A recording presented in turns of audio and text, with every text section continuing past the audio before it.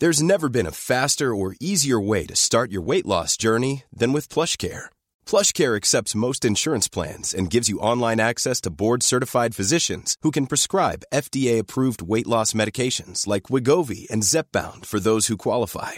Take charge of your health and speak with a board-certified physician about a weight loss plan that's right for you. Get started today at plushcare.com/weight loss. That's plushcare.com/weight loss. plushcare.com/weight loss. Driven with Andy J on Talk Radio in association with Paramex Digital. You dream it, we bring it to life. Find out more at drivenchat.com. Hey there, it's Driven here on Talk Radio with me, Andy J. It's the show that talks to celebrities and achievers about what drives them, and we have 3 terrific celebrities for you today.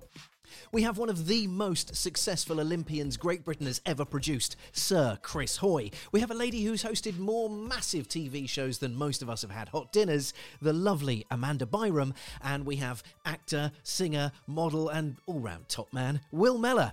Those are your guests today on Driven with me, Andy J. Driven with Andy J on Talk Radio in association with Paramex Digital. You dream it, we bring it to life. Find out more at drivenchat.com. An actor, a model, a singer, a podcaster, and just a general, he's the kind of guy you want to hang out in the pub with, to be honest. Plus, if you watch Celebrity Juice, you'll know what a laugh he is. I'm very pleased to welcome Mr. Will Mellor. How you doing, Will? Hey, I'm all right, mate. Nice to speak to you. It's good to talk to you. I had to throw in the Celebrity Juice thing because, mate, you have the ability to have myself and my missus literally crying with laughter on that show. Well, I love it. I mean, the whole point of that show is just, don't take yourself too seriously and get involved and have a good time. And I enjoy having a bit of fun. I just don't take myself seriously. And, Keith Lemon's a good friend of mine, and we have a good laugh. And you just got to go in there and know he's going to rip you and you're going to get involved. And you got to go along with the show. Don't do it if you don't enjoy having a bit of fun. You in particular you're always the subject of a lot of stick, particularly with old photographs and stuff, and you take it on the chin like a legend, I've got to say. Well, as I say, what you're supposed to do, because he's quite right in some of them. It's like, what was I thinking? But we've all got a past, and, no regrets. Just got to take it on the chin and move on, man, and have a bit of a laugh.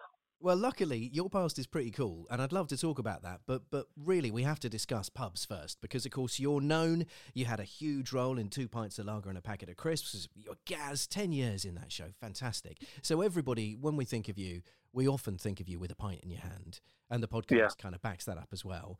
And, of course, right now, pint in hand is a bit of a controversial subject, isn't it?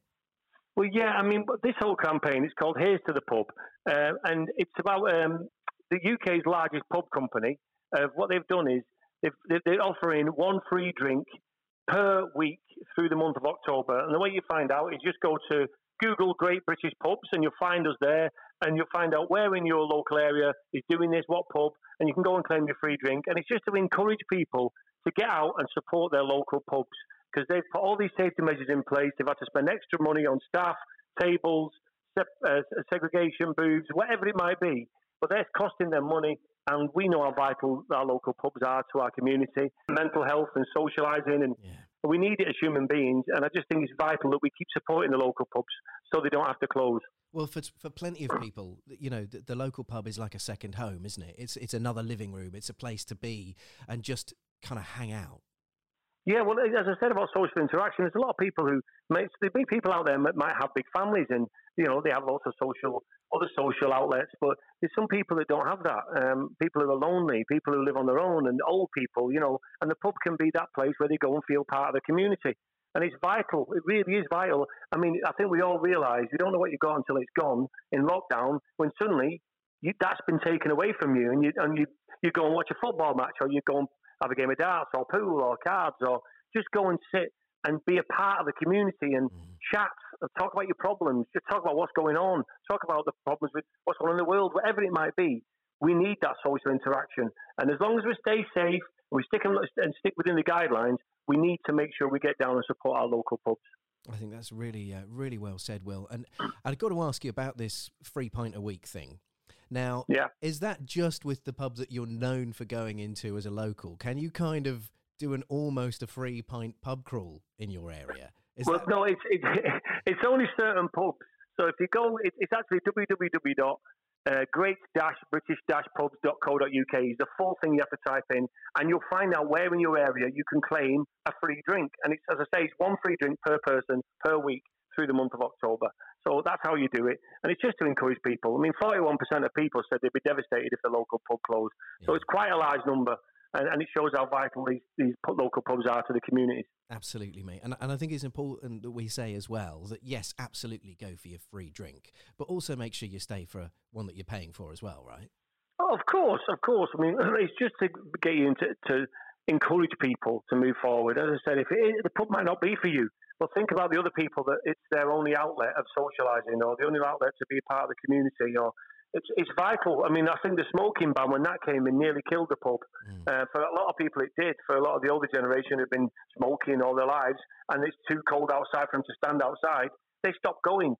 And that's sad. That can't happen. These people need to be a part of the community, and they need to feel validated, and they need to have that social interaction, especially with mental health climbing the way it is. We need to keep that. If you have any problems, you can talk about it down the pub if you need to.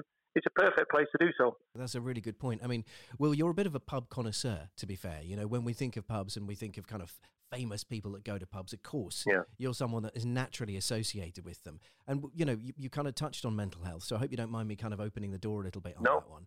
You know, I'd like to talk to you about when you first started in Hollyoaks. I think there was a story, you may remember this or you may not, but I think there was a story about in your local that you'd been going to as a young lad and you're a teenager and whatnot. When you started on Hollyoaks, somebody from your pub decided to write a stupid letter to Channel 4.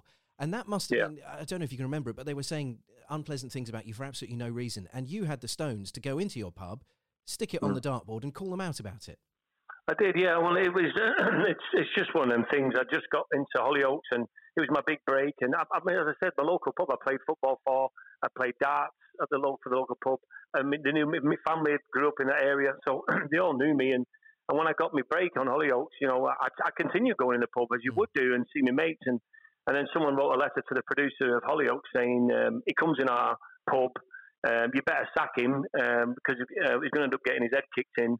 And you know, and the producer showed me the letter, and it was the only hate mail I got, you know, that. And it was the first bit, and it came from my local pub. I was devastated. I just thought, you know, you think people would support you. And so I took the letter, I put it on the dartboard, and I said to the landlord, find out who this is, because the coward obviously didn't put his name on it or her name. They're just jealous people. I didn't understand it because I'd never changed, and I didn't go in there showing off because it's my local pub. I was happy, obviously, and it was sad. But you know, there's a minority of people that will be like that. You know, they like to hate on people that have done okay for themselves, and it's a shame. But I still go in my local pub, that pub, when I go up to see my mum and dad, well, my mum, and I see my friends, and I go in there, and it's the same old people still sat around, and I go and talk to them, and it's just great. You know, it's just great to go and see familiar faces. Yeah, good man. There's a lot to you, Will. I've got to say, I mean, we've never met before, but just, you know, our 5 minutes of chatting now, I can tell, don't get me wrong, I didn't have a preconception that you were just some kind of, you know, not sort of super bright or anything, but you're a deep thinker. Well, it's not that I'm passionate about things, and you know, I don't believe in doing a part of something unless you're passionate about it. And the local pubs and socialising, and I'm passionate about. And I don't think I'm a deep thinker. I just sort of I get frustrated when people aren't passionate about something, or if it's something that matters to me, I'll speak up about it. I'm quite open and honest, and I'm an open person. I love to meet people and talk to people, and if you meet me or you speak to me, you get me. There's no like rehearsed message that I put out. It's just me, and I think it's important for me to be me.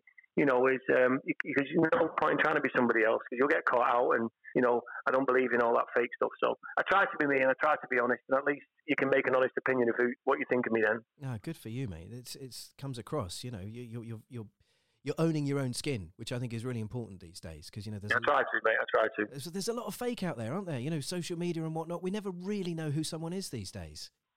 Well, that's the problem with social media. I think people are always trying to be somebody else, and I think that's the problem with why mental health has been the way it's gone for young people, having problems with it, because they can't ever be and look like the person they're portraying online. And you know, they try to make these Instagram, and then they change all the backgrounds and the colours, and they change their face to look a certain way, and then they post that.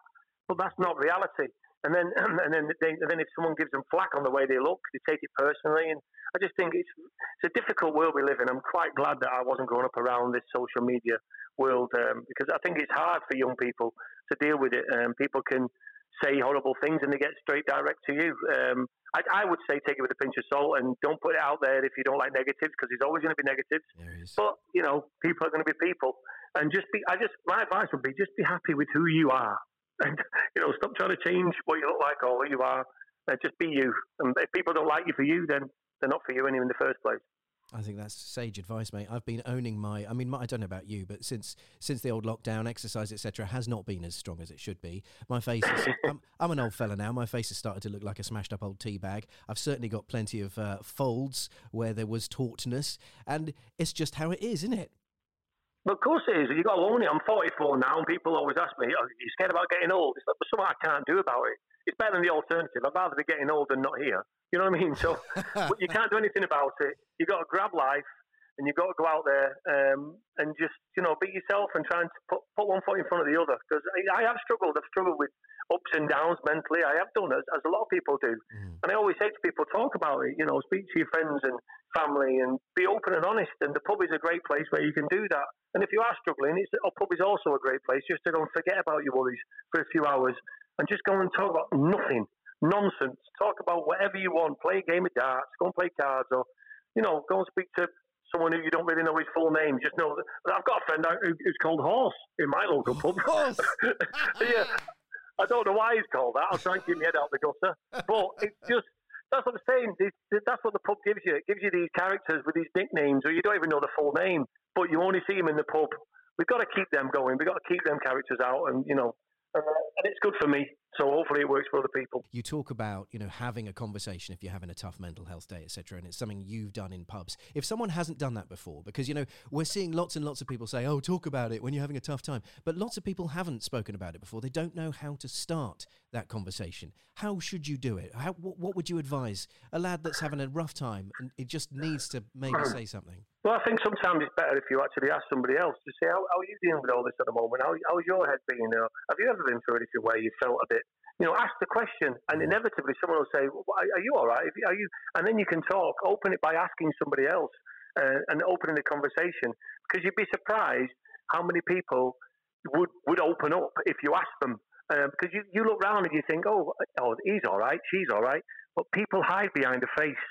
You don't know what's going on behind closed doors and going on behind people's eyes. So if you feel that you need to talk or you want to talk, there's always a person you'll always go, oh, he'll be a good one or she'll be a good one. Then ask them, how are you doing with all this? How's your mental health been? How's your state of mind with all this? And then your conversation's opened, and then inevitably they'll ask you, and then you can talk. I think, that's how I do it. Sound advice, mate. Thank you. That's really great. And I hope that people listening, if anyone's having a tough time, they can just do that. Get themselves down the local, get on this free drink a week scheme, keep the pubs open, keep them going, obviously safely, socially distanced, etc. We've obviously got to be mindful of that. But you're right. If you need to talk, start a conversation. And also keep supporting your local pubs with this scheme, Here's to the Pub, and hopefully we can keep them open, because they are spending a lot of money on keeping safe and keeping us safe. So let's show support and get out there. Make sure you drink safely, but do have a pint for me and support the EI Publication Partnership to have a bounce back to your local pub. Now, up next on Driven, I'm joined by the lovely Amanda Byram here on Talk Radio. Driven with Andy J on Talk Radio, in association with Paramex Digital. You dream it, we bring it to life. Find out more at drivenchat.com. Hey, there is Driven here on Talk Radio with me, Andy J. Now, I am so excited about my next guest. Now, when I give you a list of the things that she has done, you'll think to yourself, hang on, that's not one woman, it's maybe 16. We're talking about a class-leading TV presenter, a model, a fitness guru, a food professional, a world traveller, and now, to top it all off, she's only gone and written a book about emotional reinvention and mental and physical well-being. I'm exhausted just saying that. Welcome to the show, the amazing Amanda Byram. How you doing, Amanda? Yeah, I'm really good. That's a lot to live up to. 16 women all in one. That's a powerful punch. That's a heck of a night, Amanda, I must say. That would be... I'd be exhausted. How are you? Let's leave that right there and crash on. I'm really good. All 16 of me, really fantastic. Thank you for asking. It's really great to talk to you. I'm so excited to chat to you. I genuinely don't know how you do it. When I look at your CV, when I watch you on telly and then realise you're also doing a bazillion other things, I just kind of think, hang on, have you got a cloning machine? How are you fitting all this in? You know, I always like to say that we should never define ourselves by any one thing.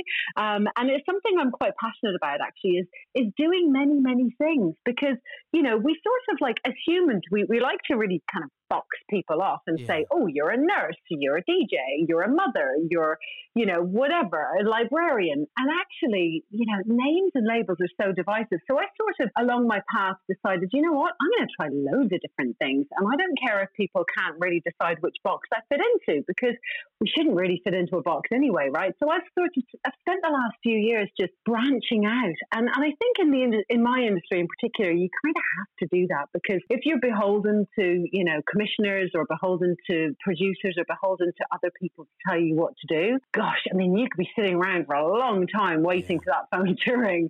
So, yeah, I think that's why I just really enjoy doing different things. And I call it the CV of life. It allows you to branch out and do things and take that brave step, you know? Well, yes, except that you have an outlying quality here, Amanda, which is that when other people branch out, thinking of myself, for example, and try new things, then people throw us back the lovely phrase, jack of all trades, master of none. You, however, are master of all trades. So it's a slightly different thing. Well, I thank you for saying that. That's very, very kind. And, you know, I would say the same about you. And I think, you know, something that I always say is that positivity and positive mental attitude is the key to everything. When you get to chat to someone that has a new book out, sometimes you're lucky enough to get a look at the book before you get to chat to them. And this was one of those occasions, thankfully. And at first, about a week ago, I had a kind of quick skim through it to get the gist of what it was about. And I was like, okay, I kind of get it. And then I thought, hang on, a couple of pages kind of caught my attention and I read them properly. And I was like, actually, I'm going back, I'm going to read this properly.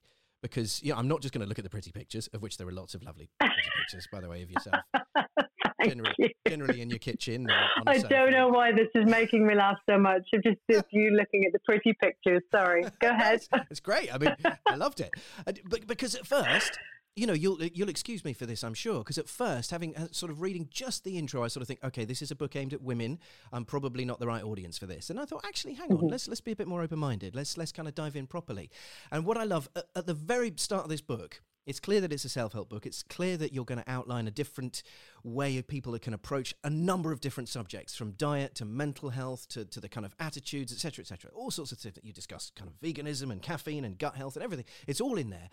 And it's clear from the start that you kind of say, listen, this book has the ability to do amazing things for you, but you are the one that have to do the amazing things. You put a disclaimer out there from the beginning. This isn't going to suddenly transform your life unless you allow it to, unless you make the necessary changes, which is a really important thing. But you also infuse this book with, yes, you've got the certificates as you've established. Yes, you've got the knowledge, but you've also lived it. And this, I think, is really important. You know, you're very open and you know, your honesty throughout this book is hugely compelling. And it's I think what marks this book out from other books that people will be able to go, you know, on a similar shelf in the shops, because you start talking about your own story. And like you just say, there are plenty of people out there that look at people on telly and in magazines and whatnot and think, oh, easy life. Must be easy. Yeah, must have loads of money and a really simple life. And actually, absolutely, the more people I've been able to talk to for this show and other shows, etc., the more I think it's clear to the listener that people like yourself have actually not just suffered and struggled and lived through challenges, but they've also had to do it almost in a harder way because of the spotlight. Absolutely. Thank you. My gosh, I'm so overwhelmed with all those lovely compliments. That's really, really kind of you. And yes, I couldn't have written this book without having worn my heart on my sleeve, because that's what the whole book was intended to do. It was, apart from being cathartic for me because of, you know, the 3 decades of, I suppose, emotional abuse that I gave myself, trying to be perfect, beating myself up, doing yo-yo diets, trying to please everybody, all of those things that, you know, as human beings, a lot of us, the majority of us go through on a day-to-day basis. You don't have to be a woman. You don't have to be a man. You don't have to be in the public eye. You know, it on a very, very basic human level, we all go through these things. And like you say, yes, sure, you know, you can be in a bubble while you're living these or not in a bubble. We all go through these issues. And so for me, that's why it was really important to be so open and so raw and so kind of honest about everything, because otherwise, how can I help others if I'm not deeply raw? And it's really interesting because the book was actually originally going to be about health and fitness, and I'm 47 now, so it was going to be how to look good in your 40s and beyond, and that was sort of the underlying theme originally. So as I sat down to write the book, and you know, I started to pour my heart out, puke on the page, as every author kept telling me to do. I was like, wait, what? Literally? Yeah. No, just puke on the page. That's not how to look good at 47, incidentally. Yeah, exactly. You're very clear about that. That's the sequel. So it very, very quickly became apparent to me that without mental health, nothing else was going to fall into place. So, you know, that physical health was going to be fleeting and obviously would not lead to happiness. Just doing the research on mental health, the statistics of 45-year-old woman apparently is as likely to be dissatisfied with her appearance as her 19-year-old daughter and will pass those insecurities on to her child. And in the same way, just as you said, you know, this book is not just for women. As a woman, it was much easier for me to say, this is the life that I've lived, these are the issues that I've come across, and these are the ways that I've resolved them. And as a woman, it probably would reach out to women as well. But as I say, the same issues affect men. And it's interestingly why I asked Russell Brand to read the book. He read an early copy, and Russell, for me, is such, he's such a pillar of inspiration and everything that he's been through. And, you know, he's been through body image issues. He's obviously been through addiction. He came back with such a glowing endorsement that it was really, it drove it home to me that, yes, of course, this is for men, it's for women. In fact, it's also not for people in their 30s and 40s. My body image issues and my issues started when I was 16. Yeah. And genuinely, if I'd had a book like this, if I'd had the information, which is basically basic information, I genuinely don't think that I would have had the pain and the anguish emotionally and physically that I did for almost 3 decades. So that was the goal. The goal was just to sort of reach out to everyone and try and touch as many people within such a wide demographic as I possibly could. So fingers crossed, hopefully it's done the trick. You've smashed it. You know, you've smashed it. It's thank terrific. you. It's terrific. Thank you. And Amanda, if you're okay, I'd like to explore, you know, a couple of the things that you touched on, because I think it sort of validates the reasoning behind the book and why you're the right person to write it. Incidentally, just as an aside, top marks on the swear count in the book. I always enjoy a good F-bomb. Can we swear on this? No, we probably can. I don't think we can. But I'm loving the swear count in the book. It just keeps me going, keeps me laughing, and reminds me who's written it, actually. You know, your voice is very authentic throughout, and when you swear as well, I'm like, I like it. Thank you. Well, it's interesting as well because, you know, I'm sort of known for, I suppose, in TV for presenting shows like Total Wipeout. So very fun and deprecating shows. And when I was writing it, because a lot of the subject matter is so serious and it's very important, that sometimes I'd write a chapter and I'd reread it and go, oh, I've just bored myself. And I'd literally, my phrase was, you know, my husband would say, how's it going today? And I would go, I've got to funny it up. I've got to me it up. So they would become my phrases to me it up. And it's really easy to write something that's sort of factual and, you know, very scientific. And in fact, when I submitted the book in December, in January, my copy editor came back and said, okay, love it, great. There's just a lot of science in there. So can we take that out? And actually, that made sense because I thought, yes, of course, I'm writing this for people who may not know this information and who are reading it for the very first time with very fresh eyes. And, you know, and then I'm Irish. I like to swear a little bit too much, unfortunately. And that's me, you know, every now and then. And my parents are reading it at the moment, so they're halfway through it. And they've not mentioned the swears. So I think I'm good. maybe they got a special Tipex copy. Just to kind of go back to where I was, because I have to always take a tangent about swearing because it's great. I love it. It's brilliant. It's my favourite vice. Anyway, you and me both. My mum will now tell me off when she listens to this. I get a phone call, Andrew. She's the only one that gets away with that. Anyway. You can't tip X radio, unfortunately. No, that's true. There we go. Such is life. But yeah, so you know, a lot of what powers this book, you talk about this inner voice, and you talk about how, you know, I think it was at 15, your inner voice started telling you things about yourself that were not kind, that were not cool things, that were things that, you know, your own harshest critic. And actually this led to you destroying your self-worth and your mental health. I believe you had a diet for about 12 months of peaches, popcorn and Slim Fast shakes, which sounds awful for just an hour, let alone a 12-month period. You know, none of that's not a good combination, Amanda. But it's especially an awful combination to live on. And so that's the point. Is if that was your truth, if that's what you're living through, you're just getting into modelling, you're in the public eye, you know, the world is starting to watch on, and you're feeling like you're not good enough, and you know, the only way you'll be able to compete with other people, etc., is by this kind of incredibly damaging diet and everything else. Where was your head at? Because it doesn't sound like it was in a happy place at all. It's so funny because, you know, even listening to you relaying that to me, it just sounds like a different lifetime and a different child, I suppose, in a sense, because at 16, that's really all you are. And I just remember being so emotionally discombobulated, I suppose. I do love that word. And yeah, I suppose it really encompasses how I felt, because I was so confused about everything and yet really smart. I was a smart teenager and a smart kid, and yet I couldn't see the wood for the trees. And I don't know if that emotional journey and that, you know, horrible relationship I had with my body started when a friend of mine and I were sitting in my bedroom. We were looking at a poster of Morton Harkett going, yep, that guy's coming to my 17th birthday party. How do we get this to happen? And well, I was wearing, you know, remember cycling shorts when they were fashionable.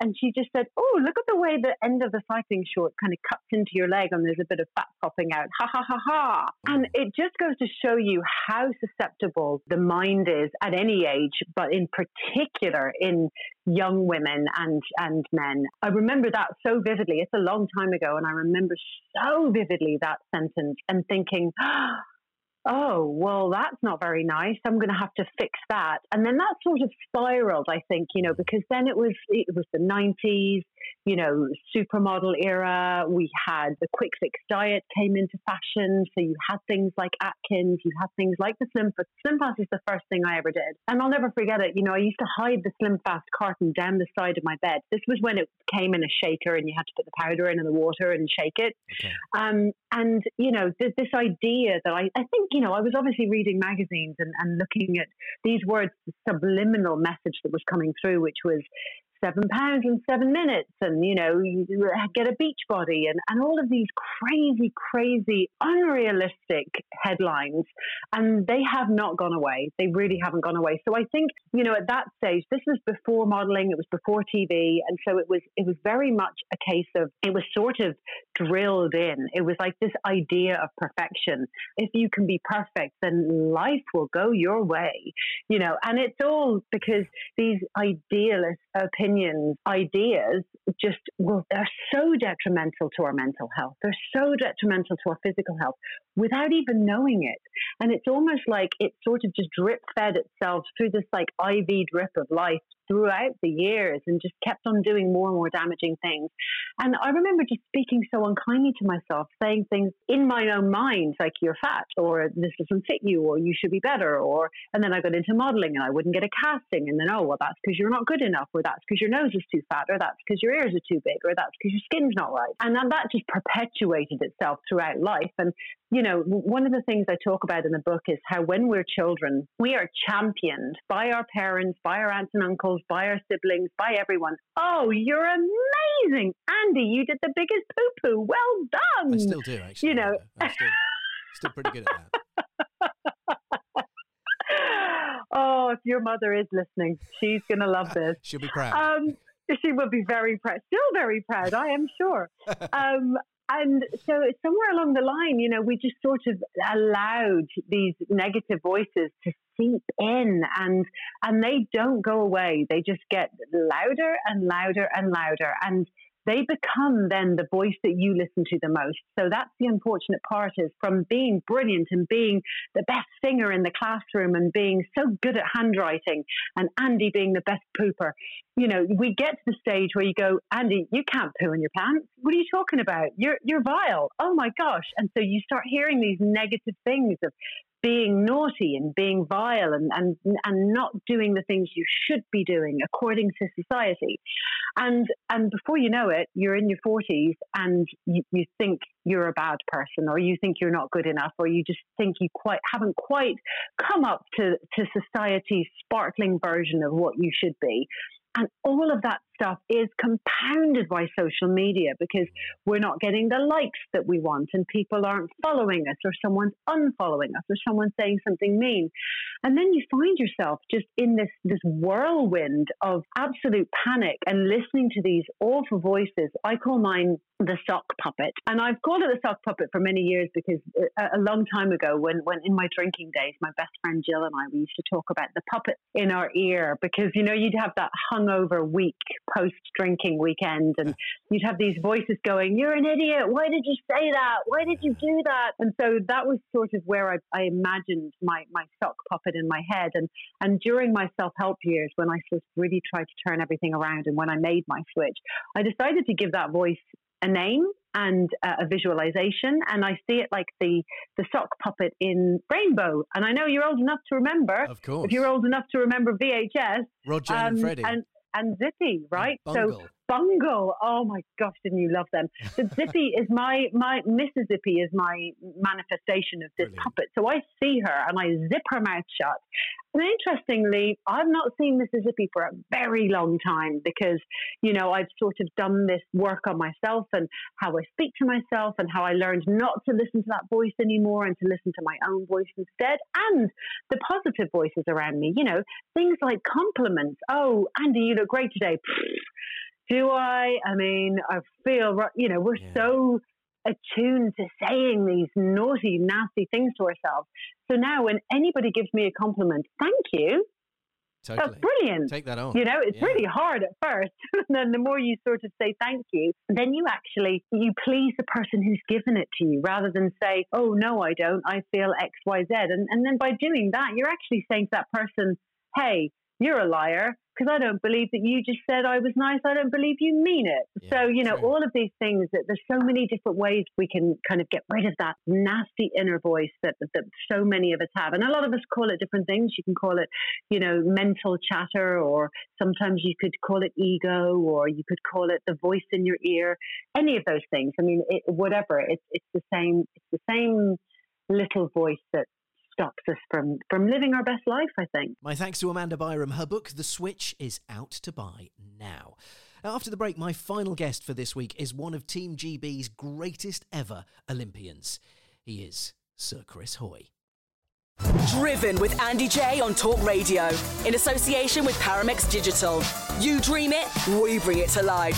Find out more at drivenchat.com. Welcome back to Driven with me, Andy J, here on Talk Radio. Now, my final guest for this week is Olympic legend Sir Chris Hoy, who joined me in our Driven Chat truck, which goes around the UK to get even closer to your favourite celebrities. Now, I started the interview by asking him not about his success, but actually about his failures, as he releases his new book, Be Amazing. You watch any sports person compete or perform at the highest level when they're at the top of their game. You watch Usain Bolt, you watch Michael Phelps, you see these guys perform and you think, well, they're just good at what they do. They just get out of bed and they're excellent at sport. Yeah. They're not. Both of them had to train incredibly hard, the thousands of hours that went into work in the background. But equally, we all have days that are poor days, that are bad days, that are frustrating days. They're not always ones that people see. Yeah. And sometimes they are.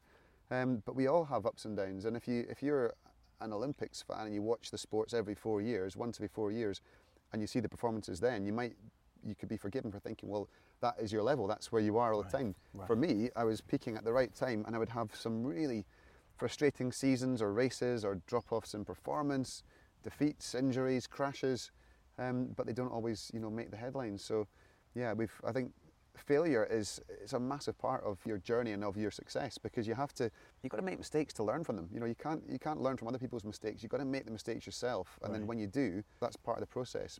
But as long as you learn from what you work out, well, why did it happen? What went wrong? Why? How can I change it next time? And that makes you stronger, and you're equipped to deal with that situation again. And that's the winning mindset, isn't it, Chris? And the thing is, you talk about Michael Phelps, Usain Bolt, obviously yourself. To the layman looking in, that kind of doesn't see the effort and doesn't see the hundreds of thousands of hours that you put into practice, etc., it's easy for us to just say, oh, well, it's just natural talent. They're just born with it. Your journey, if I'm correct, started when you watched E.T. That's right. Yeah, I was inspired. I had never seen a BMX bike before. I watched E.T. and I saw that the chase scene at the end of the film where they're getting chased by the police and they're going over jumps and carving through turns, and I'd never seen a bike used that way before, and that was the moment I thought, wow, I want a BMX bike. And it wasn't that I thought I want to become an Olympic champion at that moment, but that was the first spark, that moment of inspiration that got me interested in bikes, which set me on that path towards Olympic gold. But yeah, it's, I was one of those people that I used to think when I was a kid that Olympic champions, that world champions, successful people were born that way. They were different to the rest of us, and they were destined to be great. And that, well, if I'm not the best in my class or the best in my year or the best in my team now, what hope do I have of making the Scotland team when I'm an adult, or becoming a champion cyclist, or writing a book, or whatever it was? You assume that this is the path you're on now, the trajectory is set, and it's only going one way. But it's absolutely not the case. And the more I've seen in the world of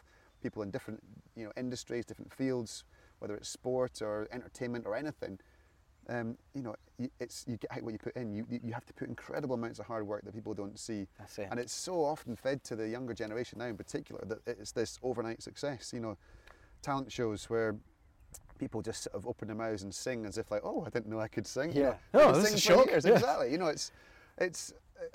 It's wrong. Even the word talent, it insinuates that there's no graft, there's no hard work going on behind that. It's all about, it's just a natural talent. And I think potential is a far greater word to say that everyone has the potential to do amazing things and to achieve way beyond what they could ever imagine. I to win even one Olympic gold was a pipe dream for me, but it was something that I thought, well, I might never get there, but I'd love to aspire. I'd love to try and see how far along that journey I could get towards that gold medal.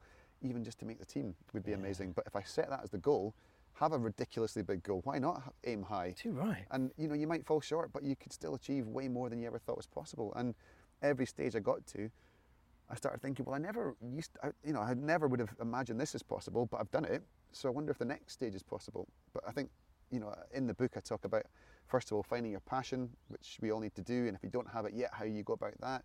Once you found your passion, then aiming high and not limiting what you believe you can do. And then once you've got that, it's like, well, what do you do next? You have a plan.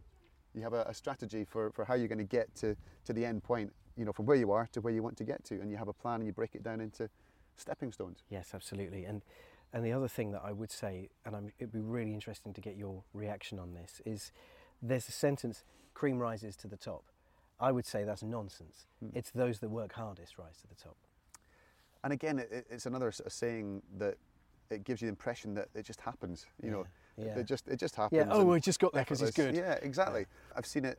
I think I'm a big believer that if you can see it, you can do it. If you have someone, whether it's your friend, your family, your teammate, people close to you that you can see, or even someone in your own country, a fellow countryman winning medals, can be enough for you to think, well, he lives in the same city as me, or he's from the same country as me. Maybe I could do what he's doing. And when I was younger, certainly in the sort of 90s, British sport wasn't doing that well. It was underfunded. Yes. The athletes weren't getting the chance to really achieve their potential. And it was the terrible Olympics we had in '96 in Atlanta. We got one gold medal, the whole British team, in rowing. And I think that was the point the government and the country thought, well, come on, we're better than this. Let's put our money where our mouths are and let's actually invest in sport. Hopefully the spin-off will happen to the rest of the country too. People will become more active. And you look at the difference between 1996 and, well, even 2008. In Beijing, we were, I think, 4th in the medal table overall. 4th behind, Russia, China and America, having been down in 30-something place.